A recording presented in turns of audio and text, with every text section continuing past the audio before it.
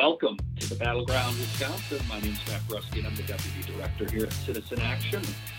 Welcome to another week from Wisconsin. We continue to have our full panel with us each week from our homes, which means Claire Zauke, our Healthcare Director, is with us. Claire, great to have you. Thanks, Matt. Good to be here. And as always, Robert Craig, our Executive Director, is also with us. Robert, good to have you. Good day, everyone. So, we continue to be under Evers stay-at-home orders, and we're going to talk more about that. But before we dive into the Supreme Court and it taking up the case, which has been a huge story here in Wisconsin this week, we do just want to give you a little update in terms of the context with which we're operating in. We're now, almost 2 months now of being in this situation, and the unemployment numbers did come out this morning, but as we record, another 3.2 million filed unemployment, which means we are close to 34 million unemployed in the last few weeks. I guess it would be 7 weeks to be precise, and potentially looking at about a 16% unemployment rate. But beyond just the unemployment, we are continuing to see a deepening and worsening of the impact of this as it relates to where a lot of our neighbors and families are as it relates to serious food insecurity. Claire, please, I'd like you to talk more about that, and just sort of this is really becoming much more of a gripping crisis as we go forward and families continue to struggle. Thanks, Matt. We talk a lot on this podcast and have for several weeks now around the rising rates of unemployment across the country and in Wisconsin, but we don't always get a really clear picture of what that means for folks in their everyday lives.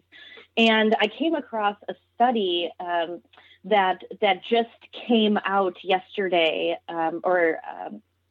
rather a paper that just came out yesterday from the Brookings Institute that was reported on by the New York Times, and that aggregates a few different questionnaires and surveys from different institutions, including the U.S. Department of Agriculture's Food Security Questionnaire that happened in late April, so just a couple weeks ago, that asked families about how much they are able to eat, and specifically families with children, if the food that they have goes far enough. And they found that an alarming number of families are food insecure, and especially families where the respondent was a mother with children ages 12 and under, saying that they were food insecure. And so overall, amongst that population, mothers with children aged 12 and under, they found that almost 18% of those families were food insecure, and that meant one of two things: that respondent said that the food that they bought just didn't last long enough and they didn't have money to buy more, or that the children in their household were not eating enough because they couldn't afford enough food. That is not only alarming. How can I put this in terms that explain how I feel? This is like a punch to the gut, a slap across the face of the immense hardship that not only this pandemic, but the inept leadership by especially our federal government is having on the day-to-day lives of folks, and especially children across this country who just aren't eating enough. And so part of this is happening likely because of unemployment and folks losing their jobs. Part of it also is because a lot of food insecure families, their children get 2 meals a day from schools, and when schools are closed, like they are right now, they get less food. Now, thank goodness, a lot of school districts, like here where I live, Milwaukee Public Schools, is stepping up to feed meals to children, even though the school district is closed. But that may not be able to be the case across the country.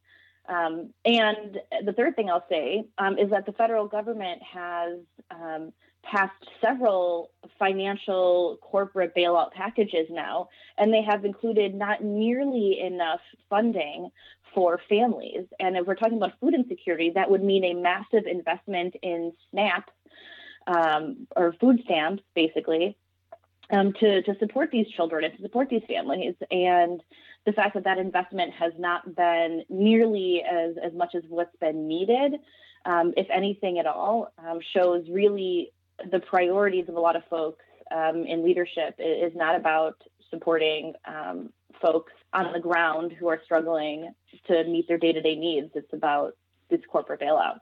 Well, I believe that major crises, life-threatening crises like this, and quite frankly, livelihood crises and crises and people having basic needs fulfilled, as Claire's talking about, are kind of windows into what was already wrong with our system.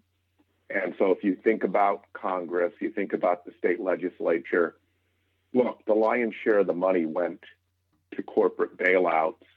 Many of it very easy, no strings attached. Fed will get you the money. We don't even know how much it is. There's a slush fund that Steve Mnuchin, Trump's Secretary Treasury has.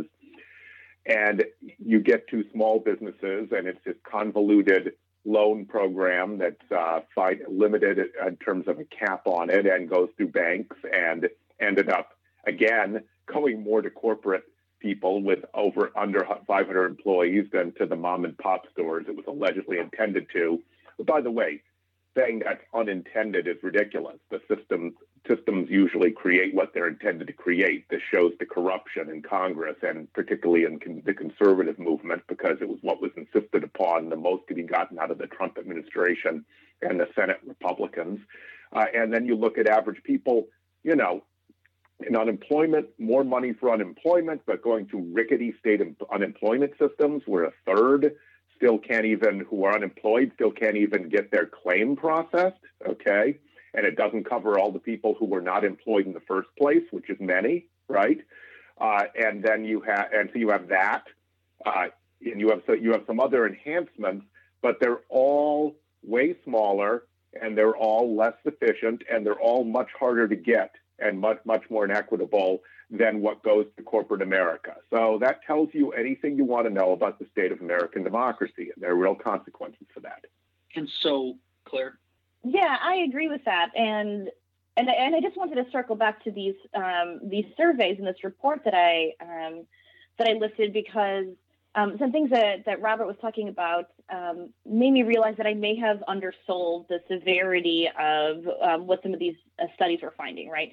So I said that almost 18% of mothers with children under the age of 12 reported that the children in their household were not eating enough because they couldn't afford more food, right? So that is a 460% increase from what it was in 2018. And based on that answer, the statistical projections that have held up for years and years when they use the same survey means that almost 40% likely, therefore, of mothers and children under the age of 12 are overall food insecure. So that was just the number of folks that responded to this particular survey, but they can extrapolate from that how widespread this issue is in the community. So it's actually, it's much, much more than this sort of like 1 in 5, 1 in 6 figure that stat might show. It's actually much more like 4.5 out of 10 folks. So we're talking about a huge swath of folks in our community, and especially children who are food insecure. And I know that to segue into what, the next thing that we need to talk about, these are regular folks in our community, people of all types of backgrounds who are just trying to survive. And these are the folks who are going to be most harmed if forward with trying to, quote unquote, get life back to normal with the insufficient amounts of testing that we have available to us right now. We're in a really precarious situation. Yeah, you guys did an excellent job of sort of setting just the historic situation we face in terms of the pressure that is on people economically and how that translates to food insecurity, everything. And I just want to add, it is very clear, and of course also that our first efforts to try to meet this federally have certainly been advantaged towards the well-connected and wealthy and corporate types, and left mom and pops and Main Street sort of behind.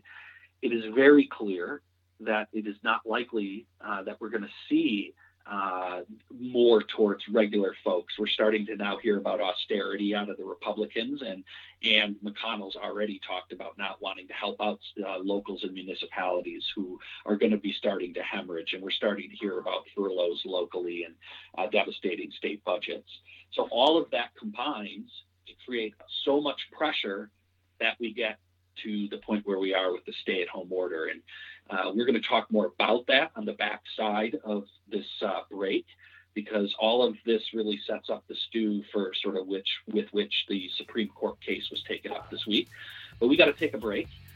You are listening to the Battleground Wisconsin. We're Citizen Action, and we'll be right back after these messages. Welcome back to the Battleground Wisconsin. Again, we're Citizen Action. You can find us at citizenactionwi.org.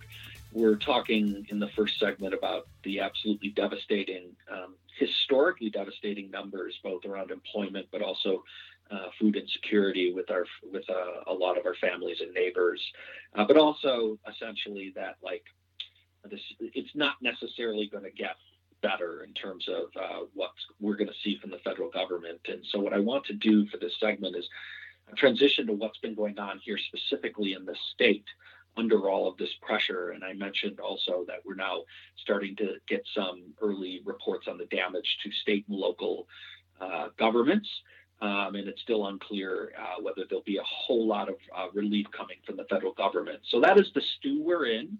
That the Supreme Court, the very political and we're partisan Supreme Court, took up Evers' stay-at-home order this week. And I want to throw it open for comments. Obviously, the big takeaway was that it was very clear two of the justices were many of the conservative justices were very upset and don't appear at all to be open to the potential that Evers may have this authority, and also said other extraordinarily quite incendiary comments, including the Chief Justice, saying that mostly people impacted by this in Brown County were meat packers and not regular Brown County folks. So that is the stew. Claire, we'll go to you to get your initial thoughts about what we just talked about and how this relates to this huge decision, which, as we record Thursday, has not come down, but could come down at any moment. Claire? First of all, we just got to name how incredibly offensive, racist, and classist the term regular people is, because it creates this artificial divide between people who are sort of some arbitrary definition of sameness or normalness, and then people who are other or irregular, and that's wrong, and it's not real.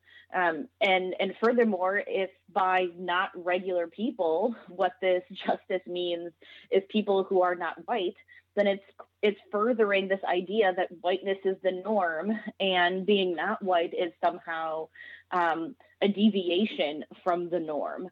And that is sort of the root of a lot of horrendous activity or actions and historical practices that continue to this day, right? It's really awful. And it's just another example of a refrain another iteration of a refrain that we've been hearing over and over and over again during this pandemic, that some folks are sacrificable if it means that other folks, namely, wealthier, whiter, younger or middle-aged folks, means that they won't be inconvenienced. And again, that is awful, right? So just as there was that lieutenant governor from Texas who basically insinuated that older folks should be willing to sacrifice themselves so that the economy could continue for younger folks. This is a justice saying that people who work in meatpacking plants and their families should be willing to sacrifice themselves so that other folks will be inconvenienced by something like a safer at home order, or, not being able to buy as much pork or something, right? It's really awful, and it stings particularly bad when it comes out of the mouth of somebody who is supposed to uphold the rule of law that in the United States we're taught is sort of this ideal that we should all be striving towards. It was really sickening to hear those comments about what's happening in Brown County. I think we should, after Claire's appropriate remarks, take a further step back.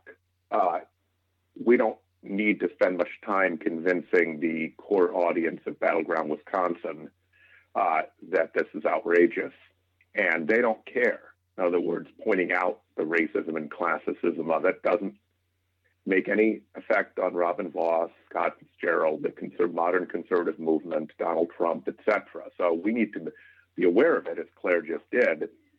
But just think about how degraded this is. Just think that they don't even need to have the pretense anymore of pretending they're court justices, that they're having some exalted constitutional argument that everyone across the state is supposed to take seriously. They sound like Fox News anchors. And in fact, it's so bad, the very few conservatives that are willing to speak out, one right-wing talk show host in Milwaukee, Steve Scafidi, who's very conservative but willing to say things, put on Twitter, do they not know that this is like a record forever when they say these things in a Supreme Court hearing? So they don't even care about legitimizing it. They're just politicians in robes, and bad ones. I mean, they're saying things that any self-respecting elected leader shouldn't say, or any self-respecting talk show host or person on Facebook, average citizen. So what this means is that things are really far gone, and they're going to do what they're going to do. The real question for us is, how do we unify to be effective in this moment? And how do we bring aside to our side all the cross-pressured people? You see national polling that shows the incredible economic pain that people are feeling and the pain with the pandemic. And then you say, oh, they're 48%, 50-48 on whether Trump's doing a good job on the pandemic. What that tells you is that there's still this group of people that ought to be with us that aren't quite with us and are cross-pressured for reasons that are hard to explain to us. In other words, for a progressive. And so we also know, I'll just be really, really clear in naming this, if you look at the Wisconsin Manufacturers and Commerce, plan for reopening Wisconsin, and just so you know, Vos and Fitzgerald and these state Supreme Court folks, they're stooges for the big corporate business interests. They were created by WMC, okay? So and then they parrot what WMC says. So that's where it really is. And, if you look at the plan, there's no increased testing. There's no contact tracing. There's no medical surveillance. There's nothing about the public health piece other than general criterion for businesses to open safely, which say they're requirements, but you read them more closely, they're kind of suggestions, a lot of them. And there's nothing on PPE, for example, unless you get to, and there's nothing on protecting public health workers. So it tells you where we are right now, and it will make the economy worse. It'll kill more people both, and this is obvious to any progressive. Go ahead, Matt. So Robert, I think you're heading us down the right path, and that is, how do we start to act and respond? By the time you listen to this, it's possible the Supreme Court will have ruled against the governor. If not, it may happen soon. And I want to talk briefly about that. If that happens, when that happens, we need to use the opportunity of this is going back to the legislature in Evers. They've asked for 6 days to try to come up with a solution. So they're going to get some type of period to hammer something out. And we need to take advantage of this opportunity to talk about what Robert just laid out there, that if we are going to safely, and I don't know that there's any way to ever use that word, but reopen this economy, there dang well better be we need testing, we need tracing, and we need treatment. And we need to take advantage of this opportunity to move very popular things that would protect the public health, like expanding Badger Care, and starting to make sure that folks have access to health care so that if they're working, they can go get the coverage they need. And so I really want to encourage our listeners, when you hear this and have heard that that's what's happened, it is time to start calling our state legislators around that and letting them know this is a great opportunity to insert that back into the conversation. So, Matt, real quick, not doing social distancing or doing it worse increases the amount of testing you need, the amount of public health infrastructure you need. In other words, because that's a public health measure. So in other words, it makes the gaps in that, which are obvious, even more serious. And I think ethically, our obligation is to really try to save lives and save livelihoods and keep people secure with everything we can. But if we're losing stages of the battle, not the war, to fight it in a way that we're setting up this election, because the only way to get rid of these state Supreme Court justices who are not state Supreme Court justices is to take back the Supreme Court by electing real judges. And before we go to break, I also want to add one other thing that we need to talk more about, and that is if this happens, is we have got to effectively support local leaders who stand up and actually protect the public health if this thing is struck down, because a lot of our municipal leaders will do that, and they need to be supported, and that's another piece we'll talk more about.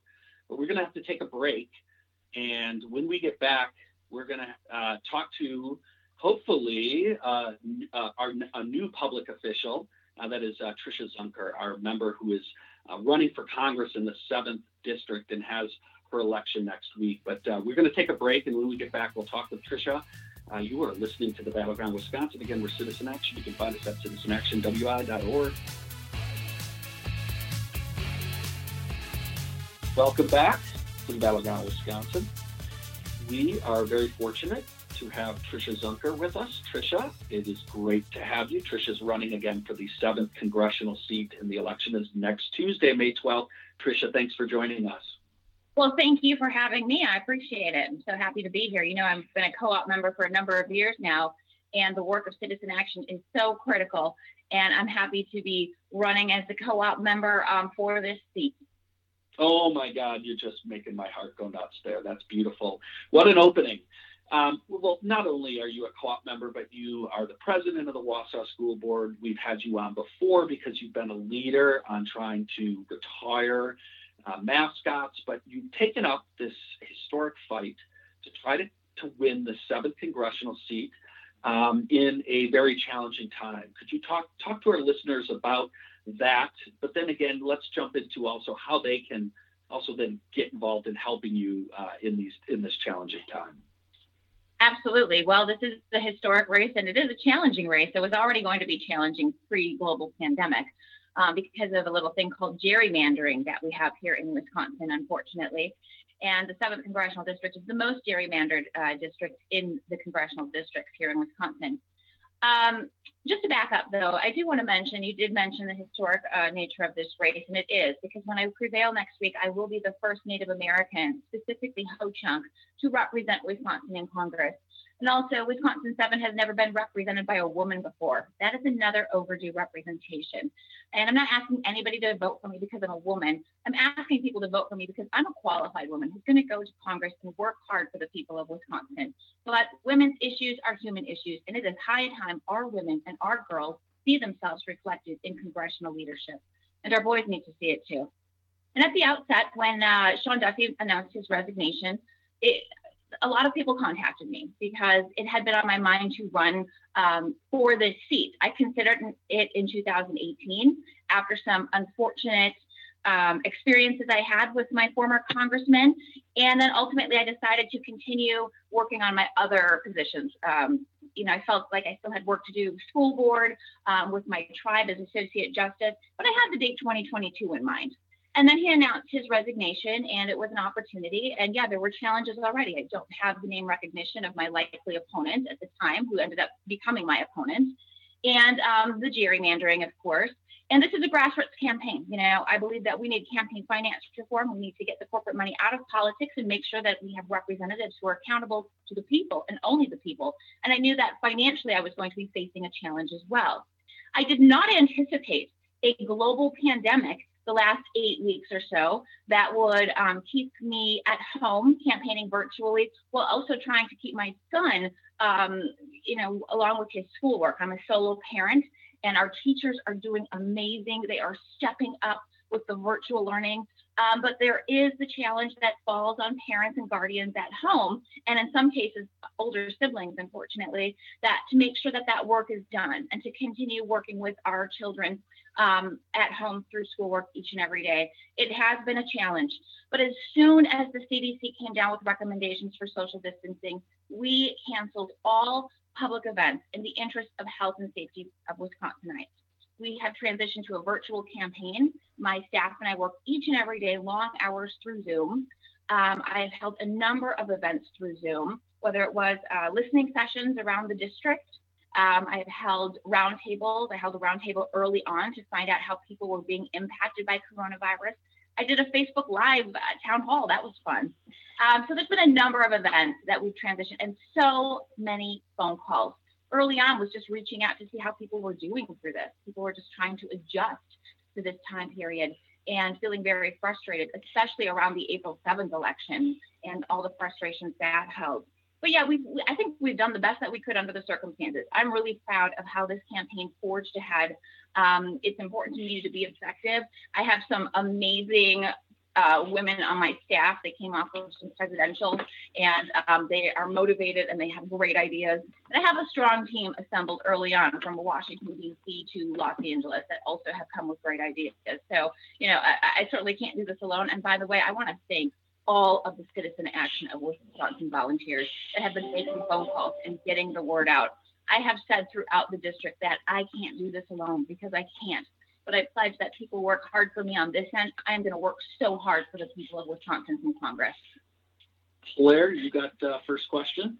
Yeah, speaking of working hard, something that we have been talking a lot about on this podcast and that we even talked a bit about earlier today is that the federal response to this pandemic has been inadequate in a lot of ways. And so we, for example, just talked about the sort of corporate bailouts, the business, both small and large bailouts, but that there hasn't been enough done to support families who are dealing with food insecurity.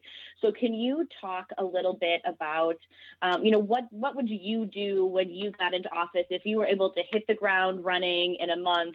What are some things that you would want to do for your district to help support folks in your hometown and in your district in this pandemic? Well, that's a fantastic question. I want to be clear. Whoever wins this race next Tuesday has to hit the ground running on Wednesday. So there's no time to lose. And I haven't been getting a lot of sleep. And some people were joking that I can sleep after the election. I said, no, I can't. I don't even think I can nap because there's so much work that we need to do. We've been without representation. And yes, the response has been inadequate, starting top down with the president's response. He did not listen to the experts. He didn't listen to the medical experts and the health experts. And we don't see enough people in decision-making powers that do that. That is something that I would bring to Congress. Let's go to the facts. Let's go to the data. Let's listen to the experts as a source of decision-making in the best interest of Wisconsinites.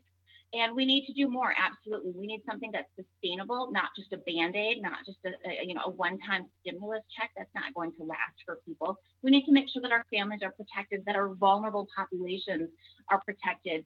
And it's not just vulnerable populations that will suffer from food insecurity. It's everyday working families that typically have not had that experience, but because of this pandemic now are finding that money is tight and they do not have the resources they need. So we need to support our nonprofits.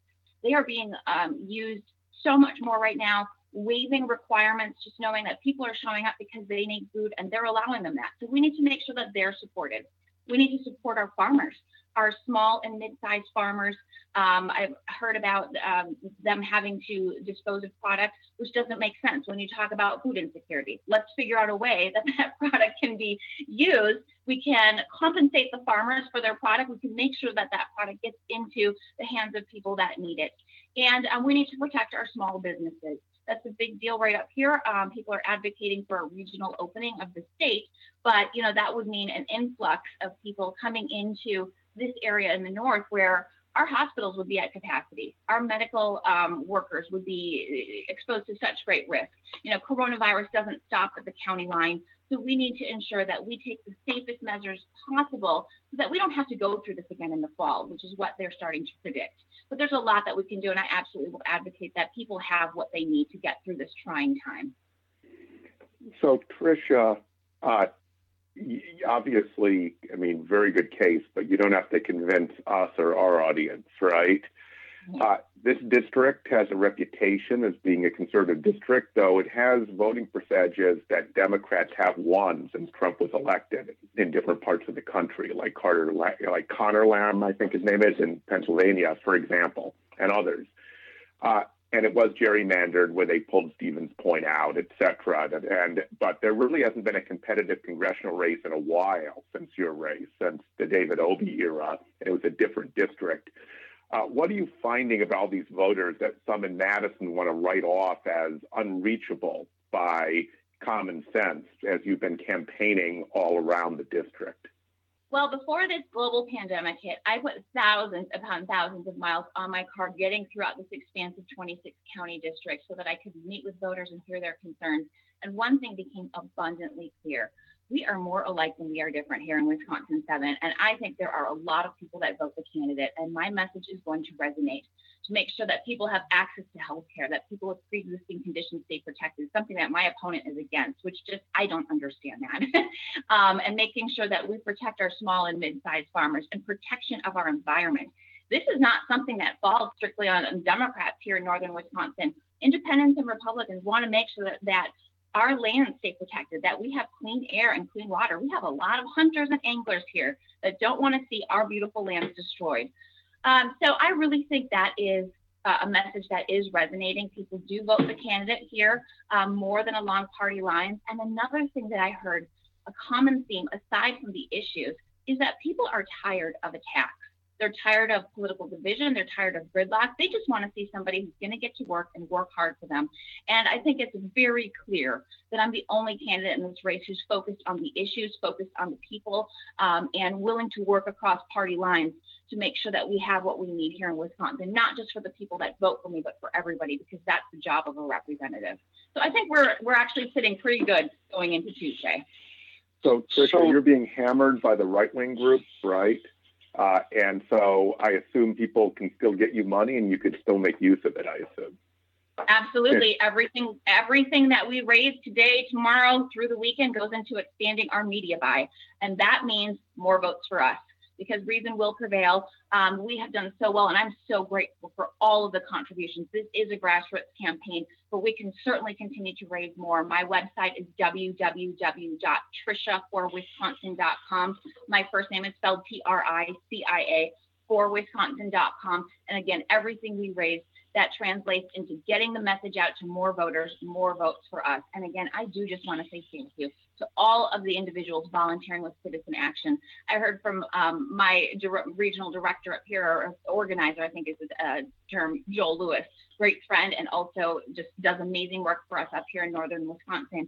And he said something about 25,000 plus calls and texts being made. And I just can't thank people enough because we have so much that needs to be done in this country, and it takes getting the right people in those seats, one election at a time, the next one being May 12th, special election here in Wisconsin 7th Congressional District.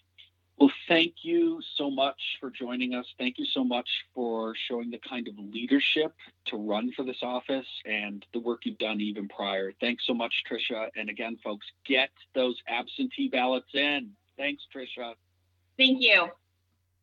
And folks, remember, volunteer. You can make phone calls. There's plenty of ways to get involved, but we got to take a break. You're listening to the Battleground Wisconsin. Again, we're Citizen Action. You can find us at citizenactionwi.org.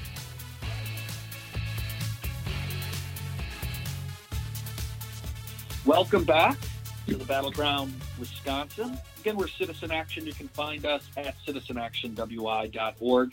We really appreciate Tricia Zunker joining us in the previous segment to talk about her election. And again, we want to encourage folks to get involved this final few days, and you can get involved no matter where you are around the state, right? A lot of the stuff is all virtual phone banks. We're running that. You can reach out to us to get involved in that. We'll have links around that. But Tricia and the campaign, they have activities. Just want to encourage people to get involved, or as Robert said, donate money.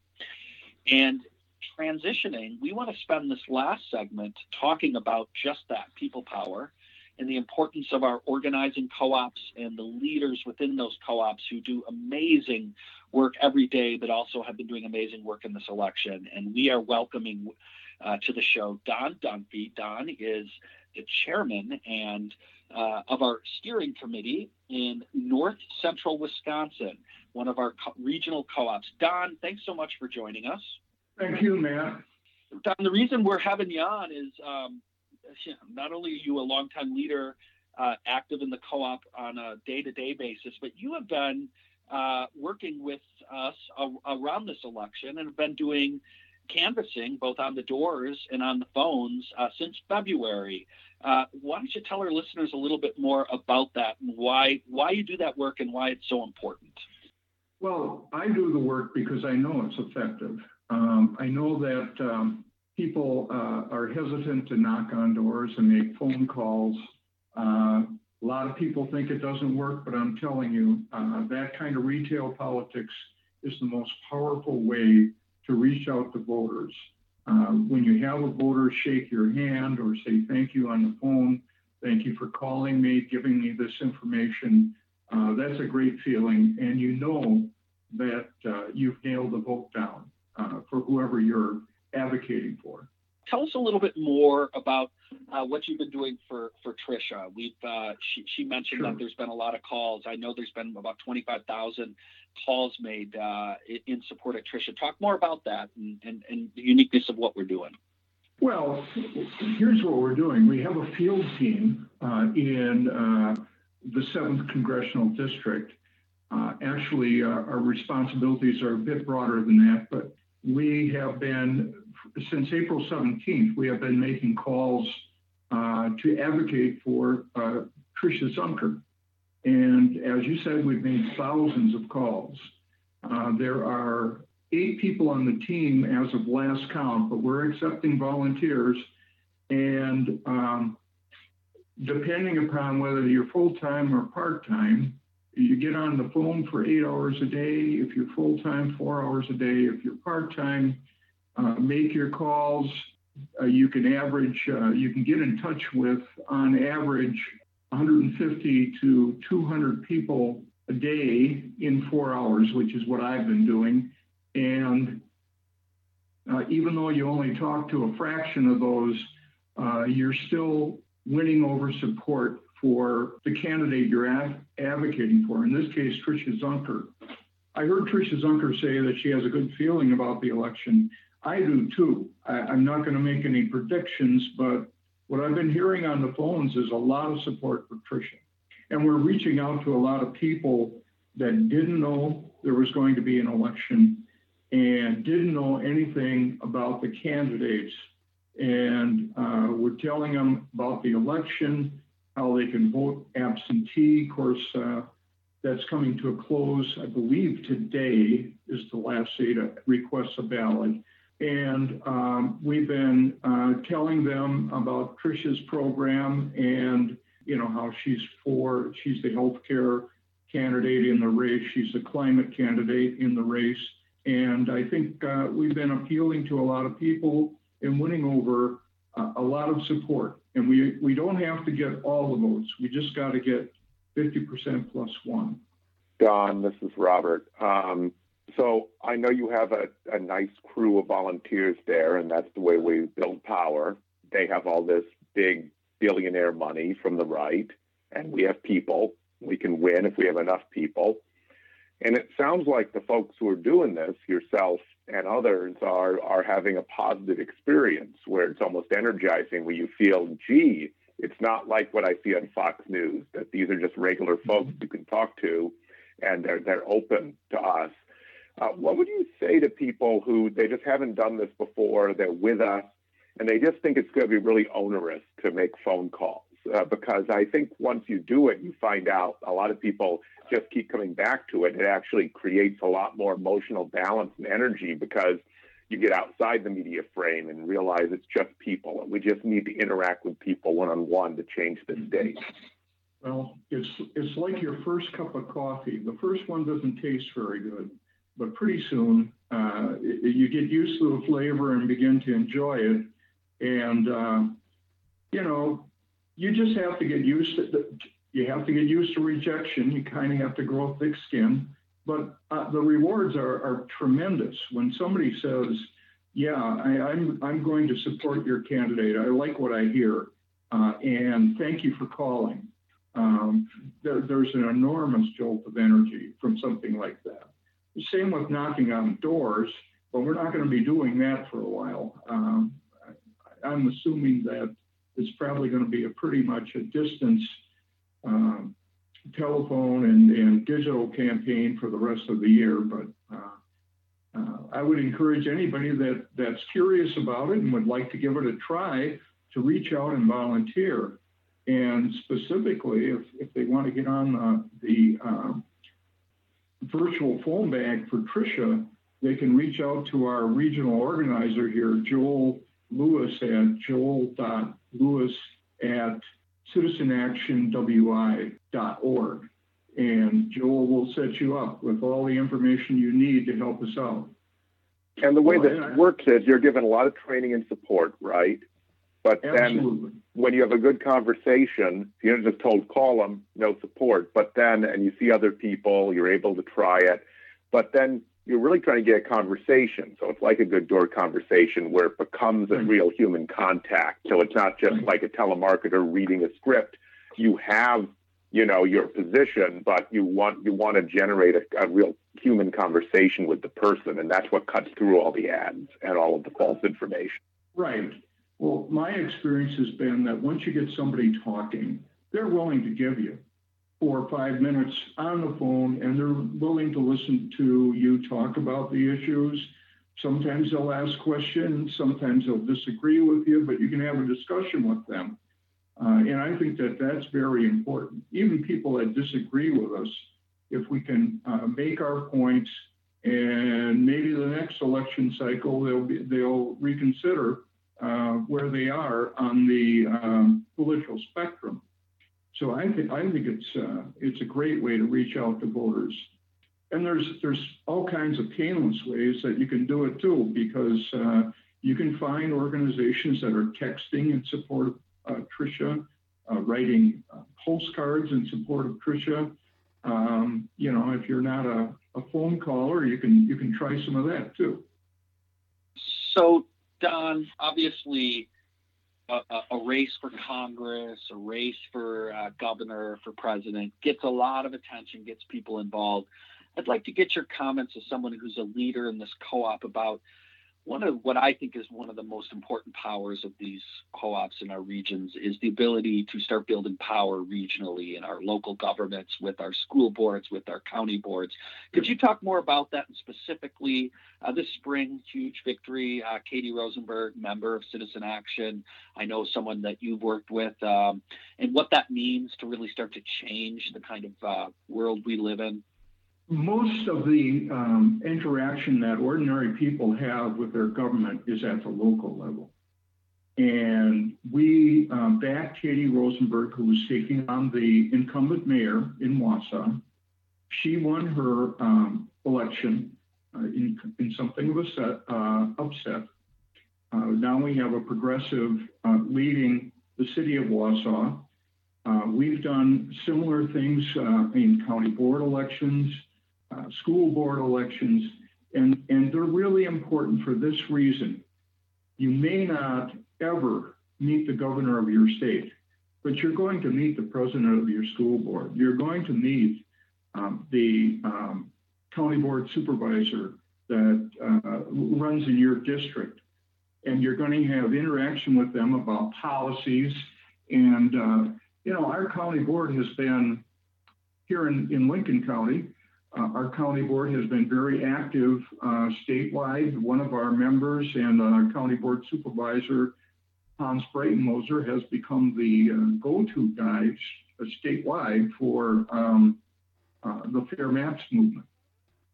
For instance, And we had a very conservative county board 2 years ago, and we worked real hard, and we got some progressives on the county board, and now it's a majority progressive board. So you can have quite an impact at the local level, because that's where people live and that's where people interact with their government. Well, Don, we really appreciate you, first of all, being a leader in the co-op and thinking about how do we change our communities from the ground up, and taking the time to work on the Tricia Zunker effort that we've been doing. Thanks so much, Don, and thanks for taking the time to join us today. We really appreciate it. You're welcome, Matt. And again, folks, want to encourage you to consider joining our co-ops. We have co-ops in a number of regions, the Driftless area, i.e. like La Crosse, Viroqua, Eau Claire, Wausau, Stevens Point, Appleton, Green Bay, Milwaukee. Really want to encourage you to get involved in our co-op, no matter where you live. And we'll have links for that on our website. But with that, we have got to wrap up this Battleground Wisconsin podcast. We want to thank our guests, Don Dunphy and Tricia Zunker, for joining us. Folks, please, please, please get your absentee ballots in if you live in the 7th CD. And if you are going to go vote, please vote safely on May 12th. But folks, get involved. And with that, we'll see you next week here at the Battleground Wisconsin.